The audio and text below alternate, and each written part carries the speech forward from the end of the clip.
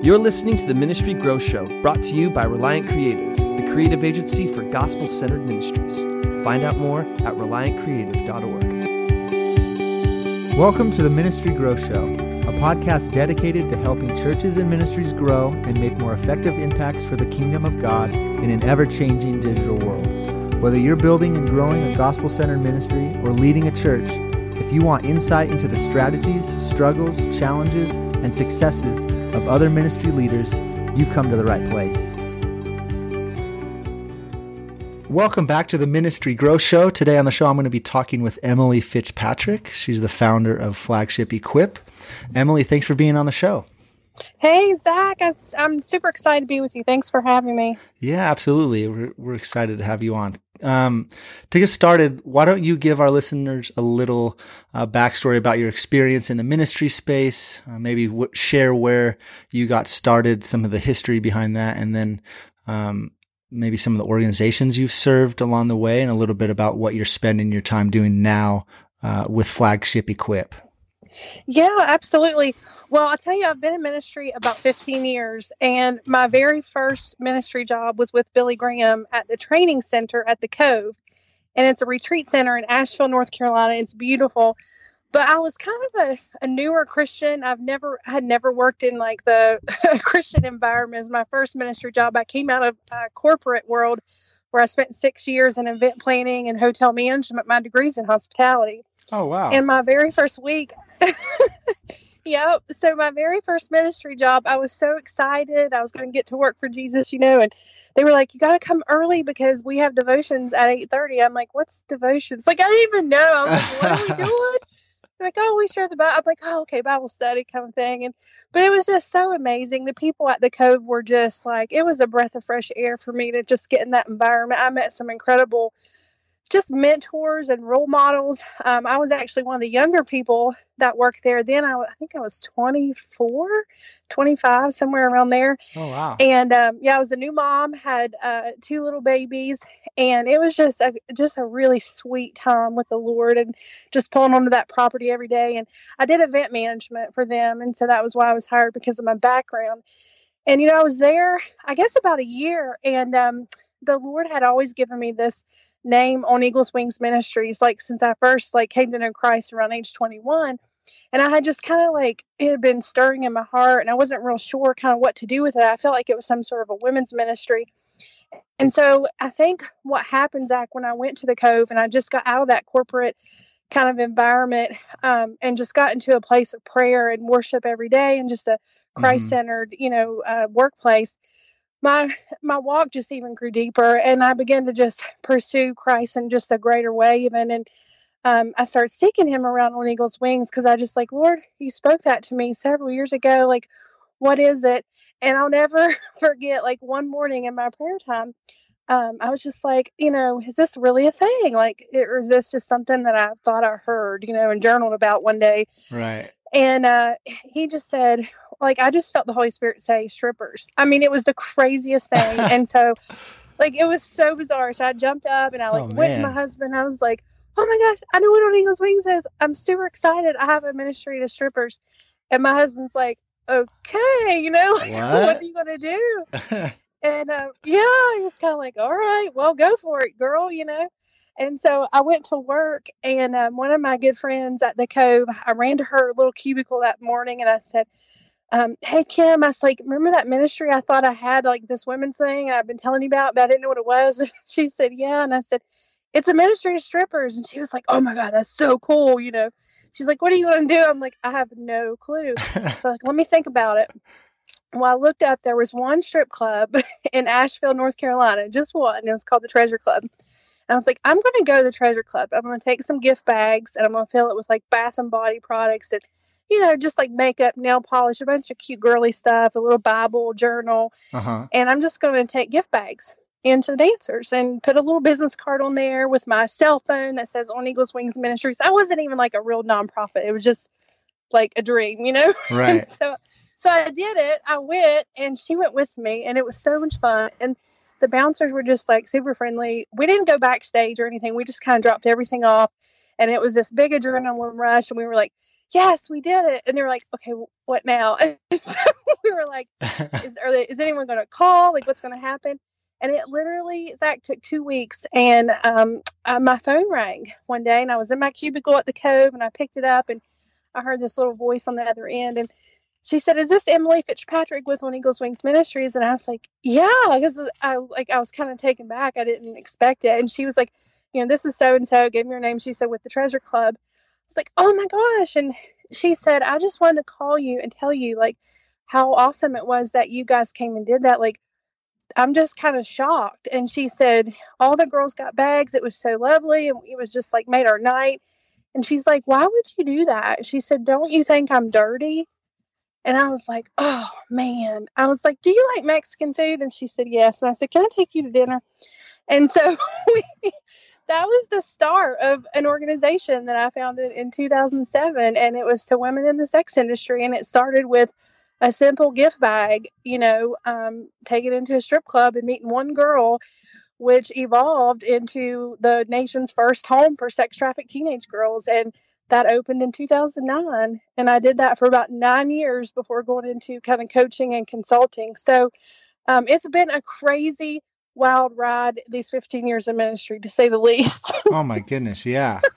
That's incredible. I mean, you must have been over the moon when you got that first call and had that first meeting, like, this could be a thing. This is actually working. I know. I became like the strip club hopper. I went all over the place, like Charlotte and Greensboro, and we started going backstage. And really what happened is we met girls that had pimps, and we were meeting young girls that were being exploited, and some had fake IDs. And just through a series of events and meetings and working with DSS and the FBI, God just opened some crazy doors for me. It's such a long story, too much for today. But in 2009, we accepted our first teenage girl that had been trafficked in the United States in a beautiful home that was on 6 acres. And we cared for her. And let me tell you, today, she just graduated from an Ivy League school. And wow. Like, it has just been so cool, Zach, to just be part of God's story. And I did that, like I said, for 9 years. I worked with sex trafficked victims, and mostly teenage girls and young women, and girls that not even necessarily had a pimp, just some that felt like they didn't have options even, and right. just didn't believe in themselves, and just tried to help them, come out and feel empowered and like get access to resources and therapy and mentors and coaching. And it was just so awesome. And that ministry grew from like a grassroots kind of startup with just, me and the girl from the Cove to 14 women on staff, $1.5 million budget. And then Mama got tired. I told my husband the last couple of years I was there, I was really feeling fatigued and burnt out. And just like God wanted me to have a season of rest. And that opened up the door for me to kind of take a break and go into some more coaching and consulting with other ministry leaders, which is what I do now. And I've done the past few years. So that's awesome. Well, that last piece about your burnout, I'm sure you have all kinds of amazing stories of the great work that God did through you and your organization. But on the flip side of that, as we know, running ministry can have a lot of difficulties. And I think that's a good segue for that. My next question, what have been some of the hardest lessons you've learned working within the ministry space, both with On Eagles Wings and what you're doing now and in consulting with and working with other organizations? Yeah. Well, I mean, I explain ministry work as like being on the mountain and being in the valley all at the same time, because it's like you're on these extreme highs, like because you see God at work all the time, right? You're seeing like lives being transformed. You're seeing like these gifts come in that you were praying in, like you weren't expecting. And you're just seeing all these miracles, and it's so fun. But at the same time, like you're just in the middle of like the hardest stories ever. Like, and people are just going through this trauma and these things that you are around every single day. And so it is just a fun, I guess, just this balance. I think if I could look back and just like tell my younger self, when I was 22, 23, 24, kind of going into ministry, now I'll be 42 in June. But if I could look back and speak to that girl, I would probably say, like, you took yourself too seriously. And I think what I mean by that is, like, I just really forgot how to play. Like, I forgot how to enjoy God. I forgot to just be with Jesus. Like, I forgot to just let him love me. Everything was do, go, go, go.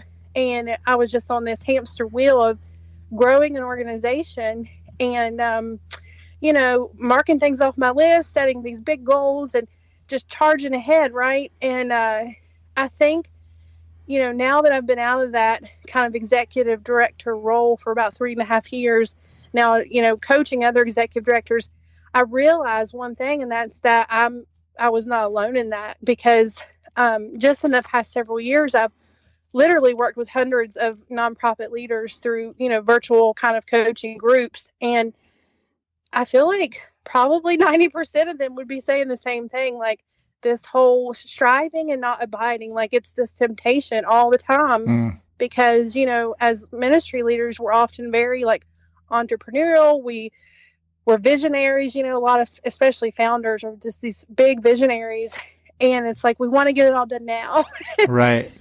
Right. And so I think there's that temptation to just get on that hamster wheel. And so as I have stepped back, and even running my own business now, which is a for-profit, there's still that temptation, Zach, because it's like you want to get back and you say, okay, now I got to grow this company. But I'm like, no, God delivered me from that. And it's this constant check. Like when I feel myself getting anxious, or I'm working too long of hours, or I just like, okay, God, pull me out, show me, get me back, get me back where I can sit at your feet. Like I need balance. So yeah, so that's really what I would say is like, don't forget to play. Don't forget to like be like a child. Like don't take yourself too seriously. Does that make sense? Yeah, absolutely. I like God has invited us into this story of redemption of humanity, right? And he's asked us to be a part of that with him. And it's not this thing that he just wants our begrudging submission and wants to have like that like overpowering rule over us. He wants to invite us into something exciting. And when we do that, when we step into that, it's easy to make that thing ultimate. Whatever he's called us to, it's easy to say, yes, Lord, I'm going to say yes to this, and then make that thing ultimate rather than making Jesus ultimate. And like he's not inviting us into like slavery to something new and slavery to ministry. He's inviting us into that redemption story.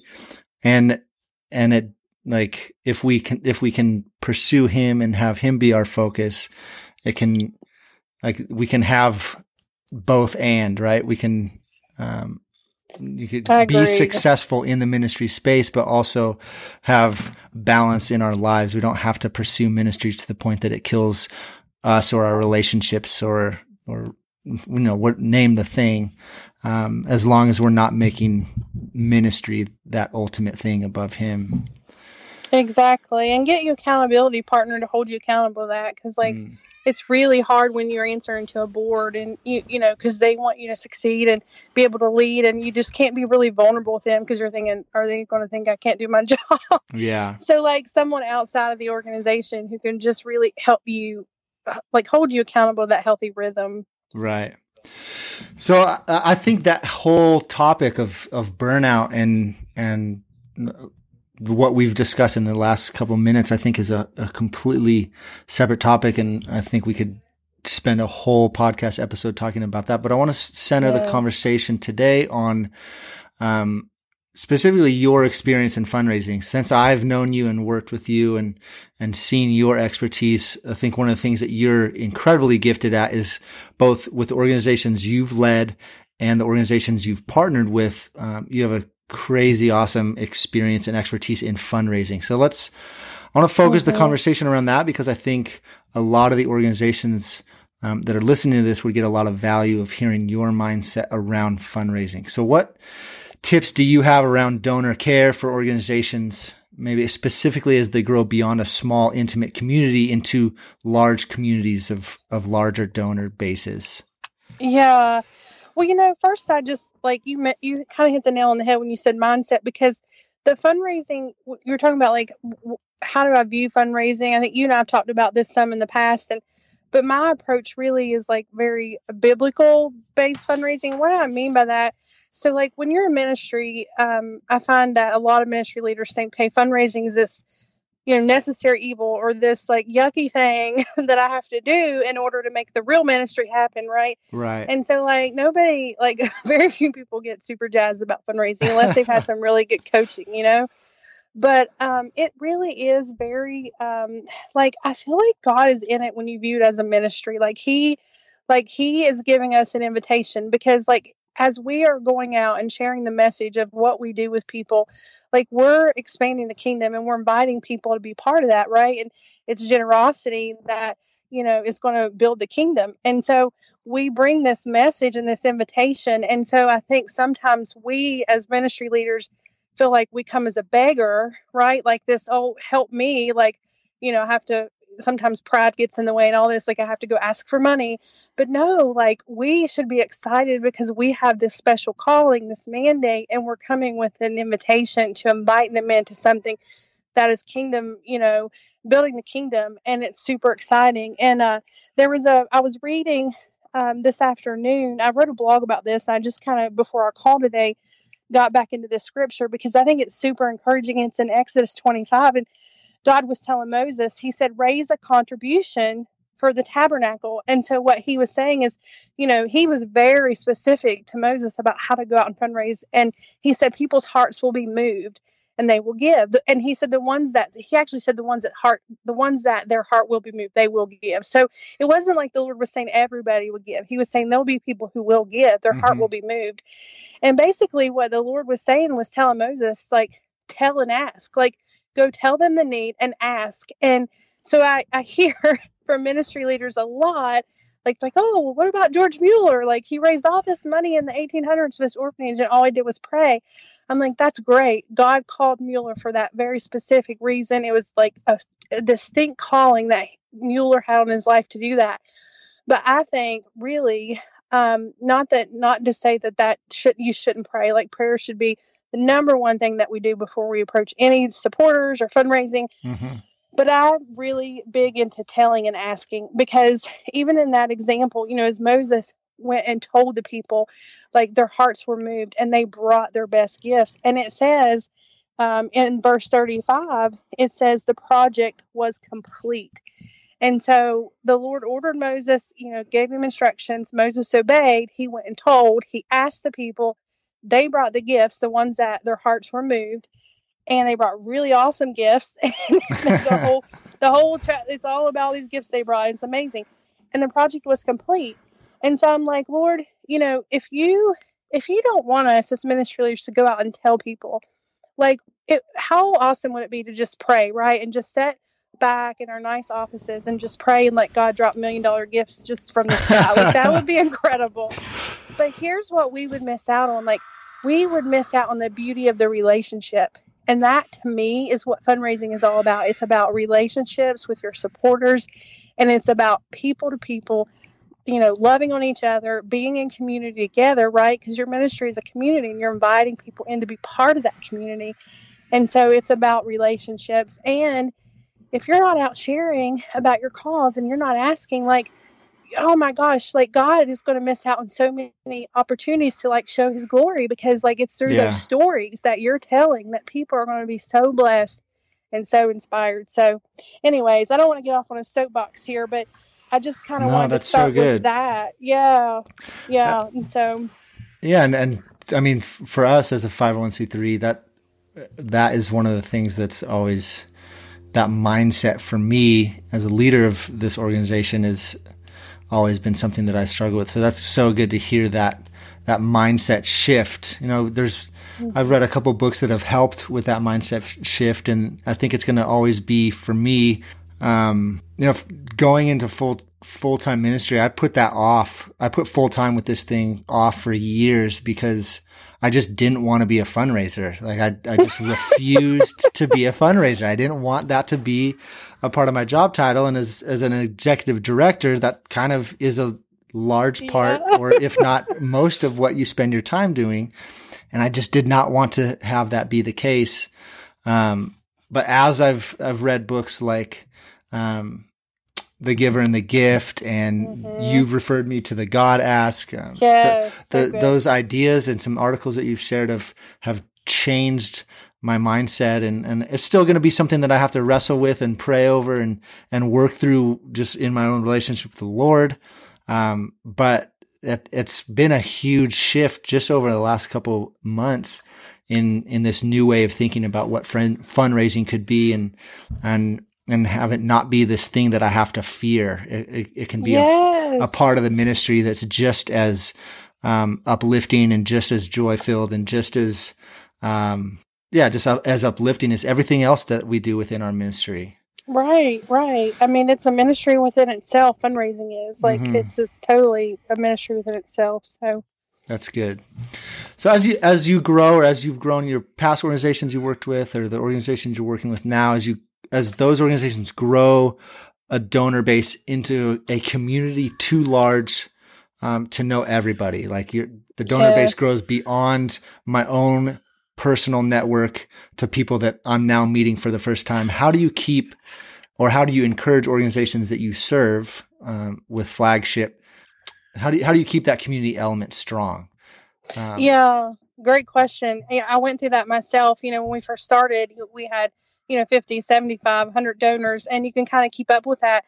But as you grow to several thousand, it's like you don't even know where to begin some days. And so I had to maneuver through that. And really, honestly, the reason that I feel this way about fundraising now is I just had a really good coach. I got some good coaching, and I had accountability, and I had great teachers. And so I was like you, Zach, when I first started. And so I've just totally shifted my mindset. But first of all, you cannot function as do proper donor care and development without a good database, some kind of a software where you can keep notes on your supporters. You can make yourself task.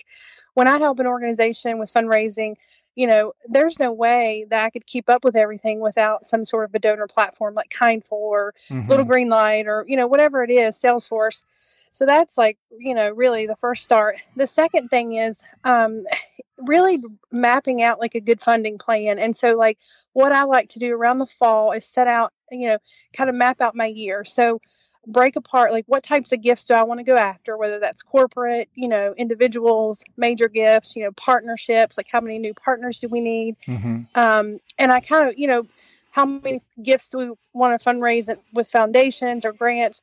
And so I mapped that out, and I put some really clear SMART goals around each one of those giving segments. And it could be I want to, raise $10,000 in new monthly partnerships. What does that strategy look like? Or, we want to get 5 new major donors to give 5,000 or more. And so how are we going to do that? So it's just getting really clear goals around what you want to do for the year, and then incorporate donor care into that. And so we have a template at Flagship for donor care. It's like a rotation, and it really helps you kind of break your donors apart and get on a healthy, rhythm to where every month you're having, a touch or two with people.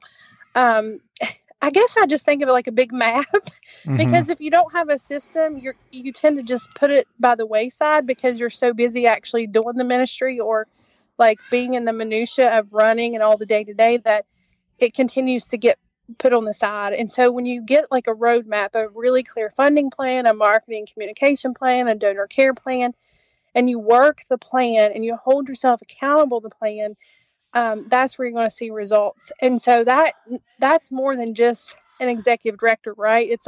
It's a board that is going to commit to this culture of philanthropy in your organization.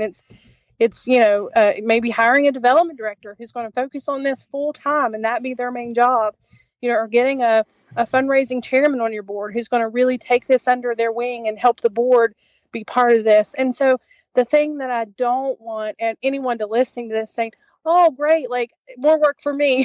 No, it is more work to create the plan, right? You're creating things, you're getting systems. But once you get used to this and you start doing this every day and it becomes part of your routine, it's actually very freeing. And you're yeah, I can do this. Now I actually have a roadmap. Does that make sense? Yeah, absolutely. So something like a tangible practice. How do you coach or teach specifically how many touch points or how many interactions a ministry should have with their donor base before there's ever an ask? Like, for example, are you recommending that there's out of every 10 interactions, there should be only one ask or only two asks out of that financial ask specifically? Yeah, that's a great question. So I kind of look at that different depending on who it is. So like if it's a major gift, for instance, most organizations consider major gift like 5,000 or up. Mm-hmm. That's kind of its own little strategy within itself because there's a lot of relationship buildings, meetings, sometimes proposals, like a very high level of transparency. And so you may only ask once a year, right, for that kind of gift. It's very, very relational, and you typically only get a gift from that individual, a big major gift once a year. And so that's kind of back that out of the picture as far as just your regular, givers, your church givers, your individuals, your monthly partners. I've heard it said 7 touches in between each ask. That's kind of a rule of thumb. That a touch could be anything like an email or a newsletter or, a text or, social media posts that they're engaged with. You want to have like as much communication going out as possible. I like to say like drip feed the information. Like if you just think of a coffee pot, little drips at a time coming out. Like your marketing and communication calendar should really be emphasizing like this drip feed of communication. I find that ministry leaders, like they'll say things to me like, well, we just wait until we have enough to say. And then we put it all in a newsletter. Like, and then the newsletter is like 6 pages long. Nobody reads it. Right. And so like one story at a time, like one statistic at a time, one like quote at a time, like you break up your marketing, these little bite-sized pieces that people can digest. Microsoft now says the average person has like 8-second attention span when they're online, how busy and, the online space is. And so the more and more that you can drip feed information to your supporters, the better. And I think once you get in a rhythm of like working your donor care plan, keeping really good notes, making yourself tasks. Like if you hang up the phone today with Susie Jones and you called to pray with her and check on her and thank her for, serving and giving into your ministry, set yourself a note in there, like 3 months, send her a thank you card or send her a birthday card. Like those are the kind of things that are going to make a big difference. The other thing is, you're going to treat those mid-level to major gift donors differently. Like there should be just a general standard of care that you develop in your organization that everybody gets. Like after a first-time gift, they get a thank you card, or maybe they get a handwritten note from the executive director, or maybe a welcome packet. Like there's certain things that everybody should get, right? And everybody should feel appreciated and cared for.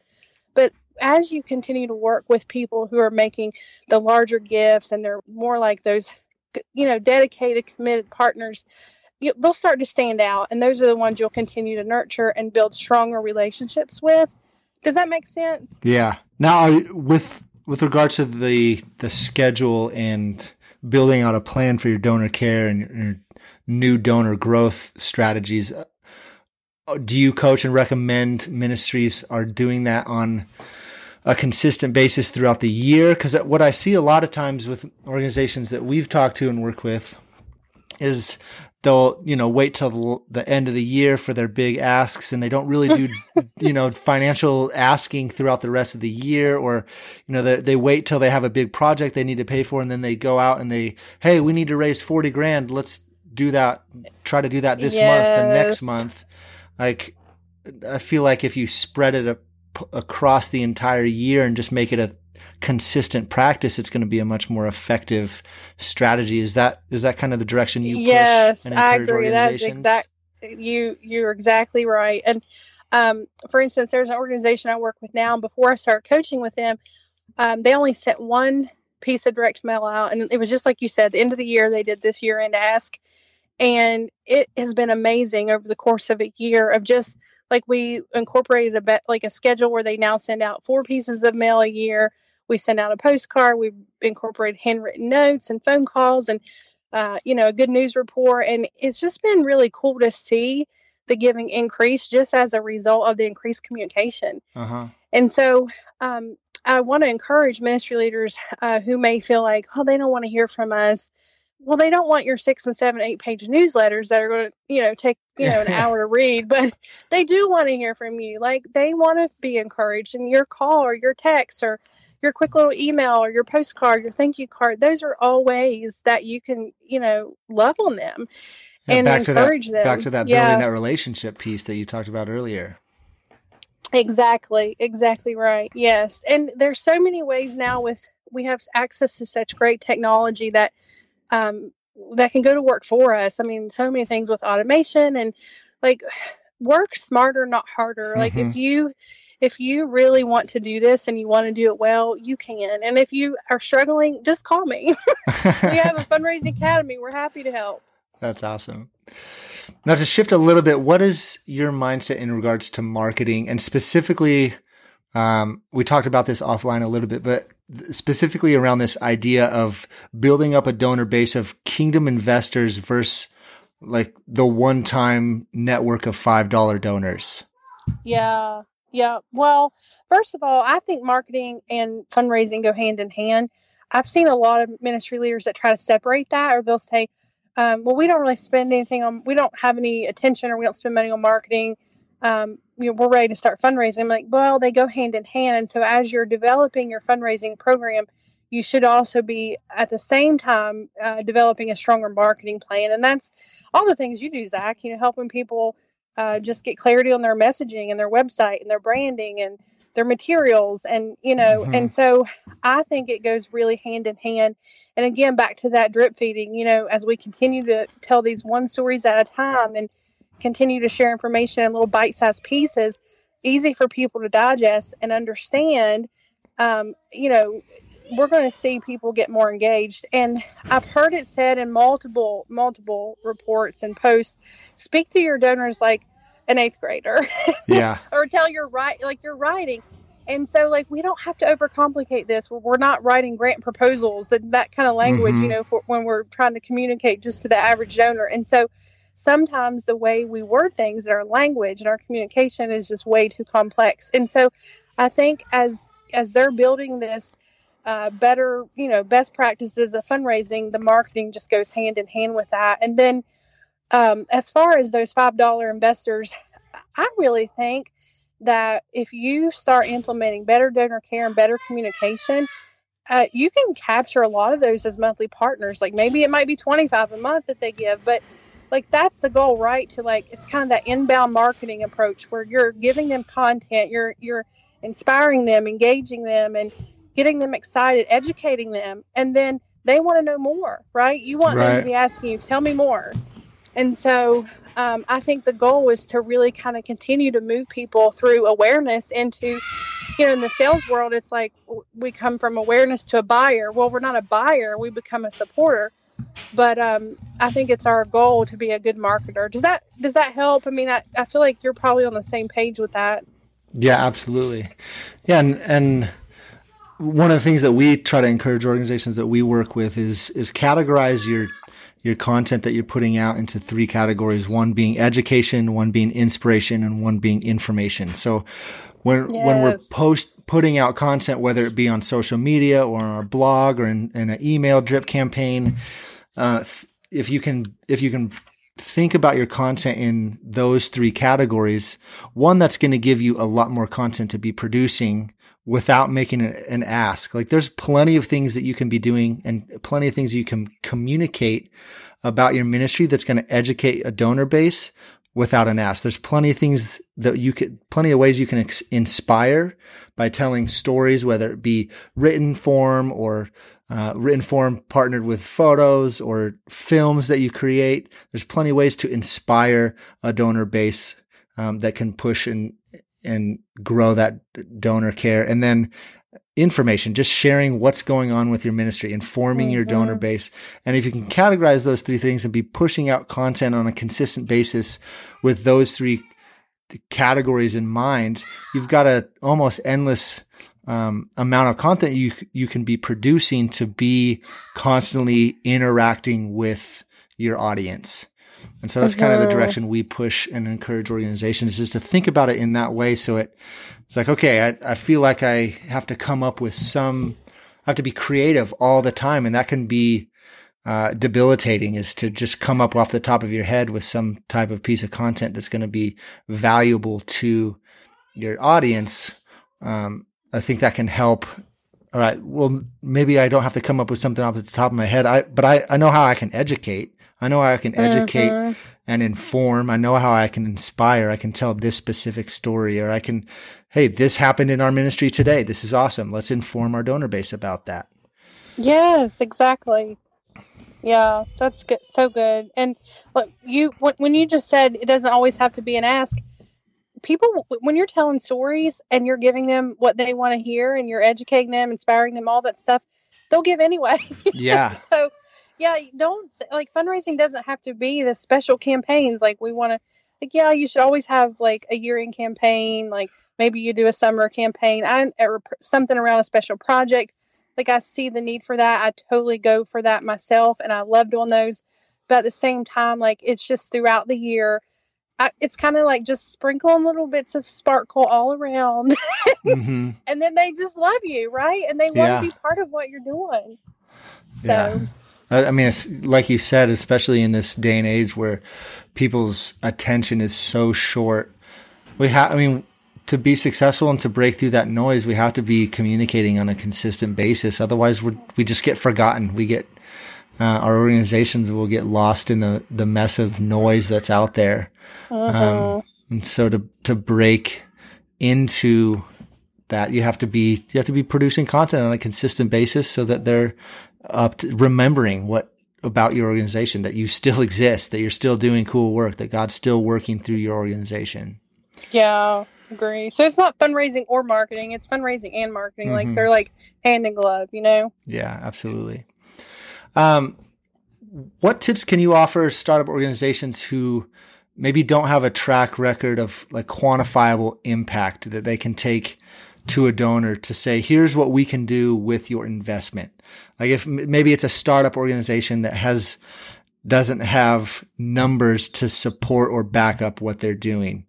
Well, listen, a lot of organizations have an ability to say, for $1 a day, your investment will do such and such for a child in Africa, right? Like, they have the statistics that support that. So what would you say to that? Yeah. Well, sometimes it's a little tricky, especially at the beginning. I work with a lot of startups. And so sometimes we are projecting, like, what do you want to do this year? How many lives do you think you'll impact per program? What does that look like? How are you going to measure success? It's not just like, okay, we serve 100 people this year. Okay, so what? Like, what happened in their life, you know? Right. What did this program do? This education program, or this awareness program, or this prevention program, whatever the program is, like, we want to say exactly what did it do. I'll give you a good example. At Hope House, people would say at the beginning, like, what's your success rate? And, you know, early on, I just wanted to tell all these supporters and these people, like, listen, all the girls got up today. They did school. We didn't have any fist fights.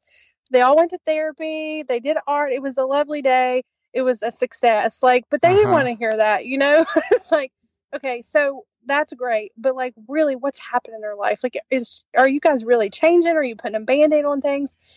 And so we had to dig a little deeper, especially as we started raising major gifts, because the higher, like, as you start going into grant writing and major gifts, and there's just a high level of transparency and trust that you have to build to get these big gifts. And they want to see data. They want to hear the stories, but they want to see data. They want to know that you have a strategic plan, that you're tracking, you know, the success of your programs, and you have surveys and all of that good stuff. And so what we started doing, we worked with a therapist and said, okay, when a girl first comes in, like, she had this trauma inventory thing that they did on the girl. And so we got a score, basically. Like, it showed us how high her level of post-traumatic stress disorder was. And then she would redo that same exact test after they spent 6 months in the program and after 1 year.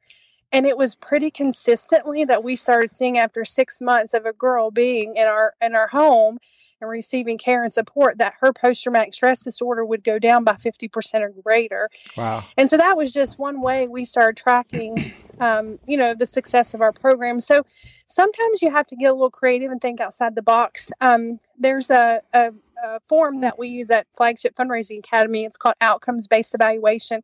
And it's really where we unpack your programs and look at them kind of underneath a microscope, if you will, and say, you know, how are we going to evaluate success? Like, all this great work, how are you going to evaluate that?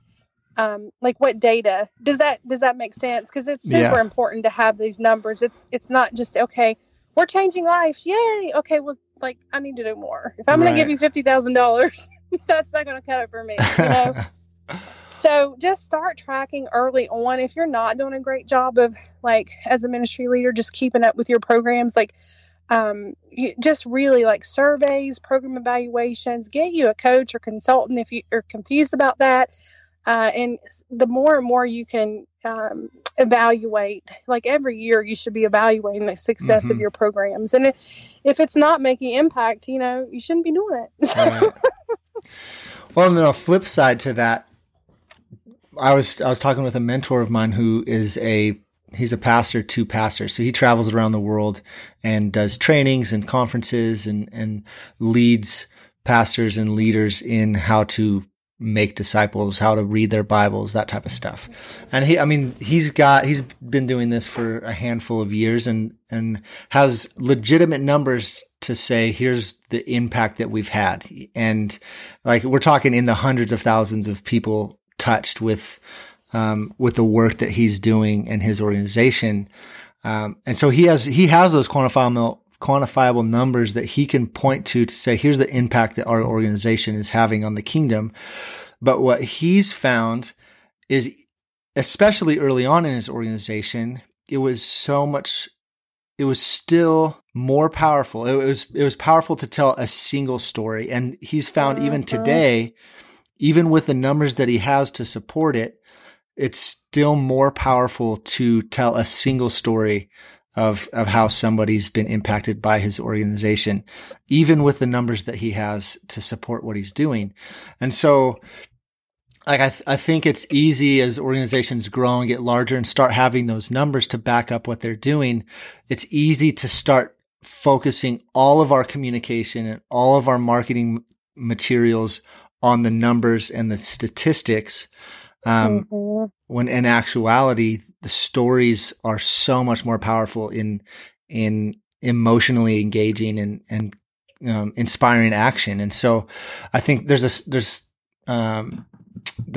CEO of Charity Water has a great quote about that. I can't remember it off the top of my head, but it's essentially like statistics and numbers and data don't move people emotionally. Stories move people. And so to encourage those smaller organizations that may be in the startup phase, like, yeah, maybe we don't have those numbers to back up what you're doing yet, but in the meantime, just tell the individual story of what happened. Just like the story of what you just told, for those girls, who were seeing 50%, whatever it was with their trauma reduction. Telling that individual story of a girl that's life has been transformed because of the work that you're doing. That's going to be significant. That's going to be significant for a donor to hear. Exactly. And the data really, like, the reason we collect all this data is really to inform our stories and to inform our marketing and totally tie that into the story of one. The one thing I will say about this data, like, it doesn't, like you said, Zach, it doesn't excite people to give. Unless it's like a grant maker or a major donor who really wants to see that. There's like this whole thing that we do around DISC personality, and how people receive information. And so depending on a personality style, like, if you're like, for me, I'm a DI. And so I'm a driver, and I'm like, the I is like the people person, the life of the party, like, let's go have fun and just tell stories. But then, like, my husband on the flip side is more like a CS of the DISC, where he's really analytical. And so he wants to see it in black and white. And so the more and more you get to know, this is goes back to the relationship. The more and more you get to know, your supporters. I'm a big fan of, like, creating individual, customizing things to meet that person's need. Like, if you're going to have lunch with Mary Jane, and Mary Jane, that she's just like, oh my gosh, girl, tell me everything. She wants all these stories. Like, be prepared. But if you're going with Bob, who's like, tell me the bottom line, like, tell me your strategic plan, you want to be able to speak to that person too. And so I think the more information that you have access to, the better. Yeah, absolutely. It's like all the things in your tool belt, Yeah, the difference between, like, not to stereotype, but if you're going to present to an engineer or an accountant, versus like you presenting to me, who's creative director and could, care less about the logistics side. Right?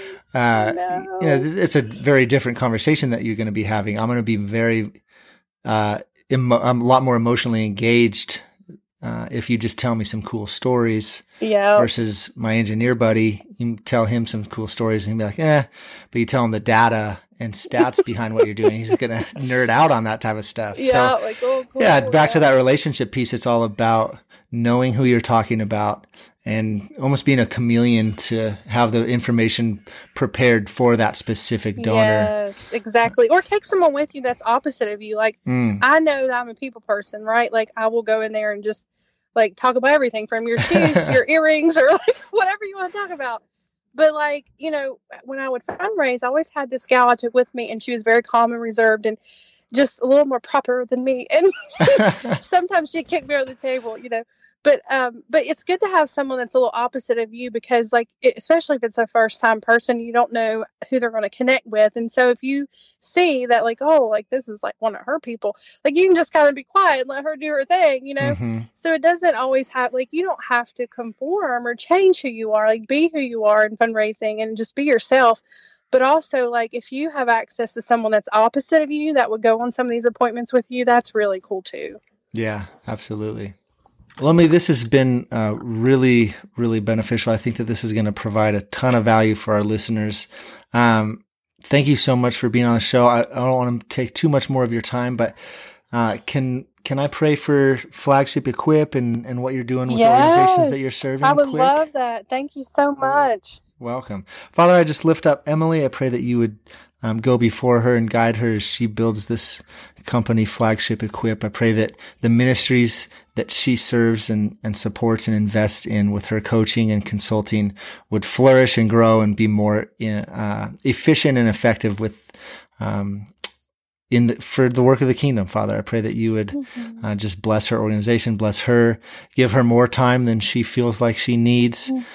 Jesus, I know that she feels like that sometimes there's not enough time in the day. And so, Emily's trying to do amazing things and we love her for it, but I pray that you would just give her more time than she needs and, just help her to, find time to be with you and to find the joy in being an entrepreneur and a business owner and someone who's helping organizations do some really cool stuff. So we just lift her up to you and thank you for her. Thank you that you have invited us into this story, Father, that you've invited us to be a part of your story of redeeming humanity. You didn't have to ask us. You could have done it all on your own, Lord, but you've chosen to say, hey, come alongside me in this because we're going to do some cool stuff. So thank you for that invitation.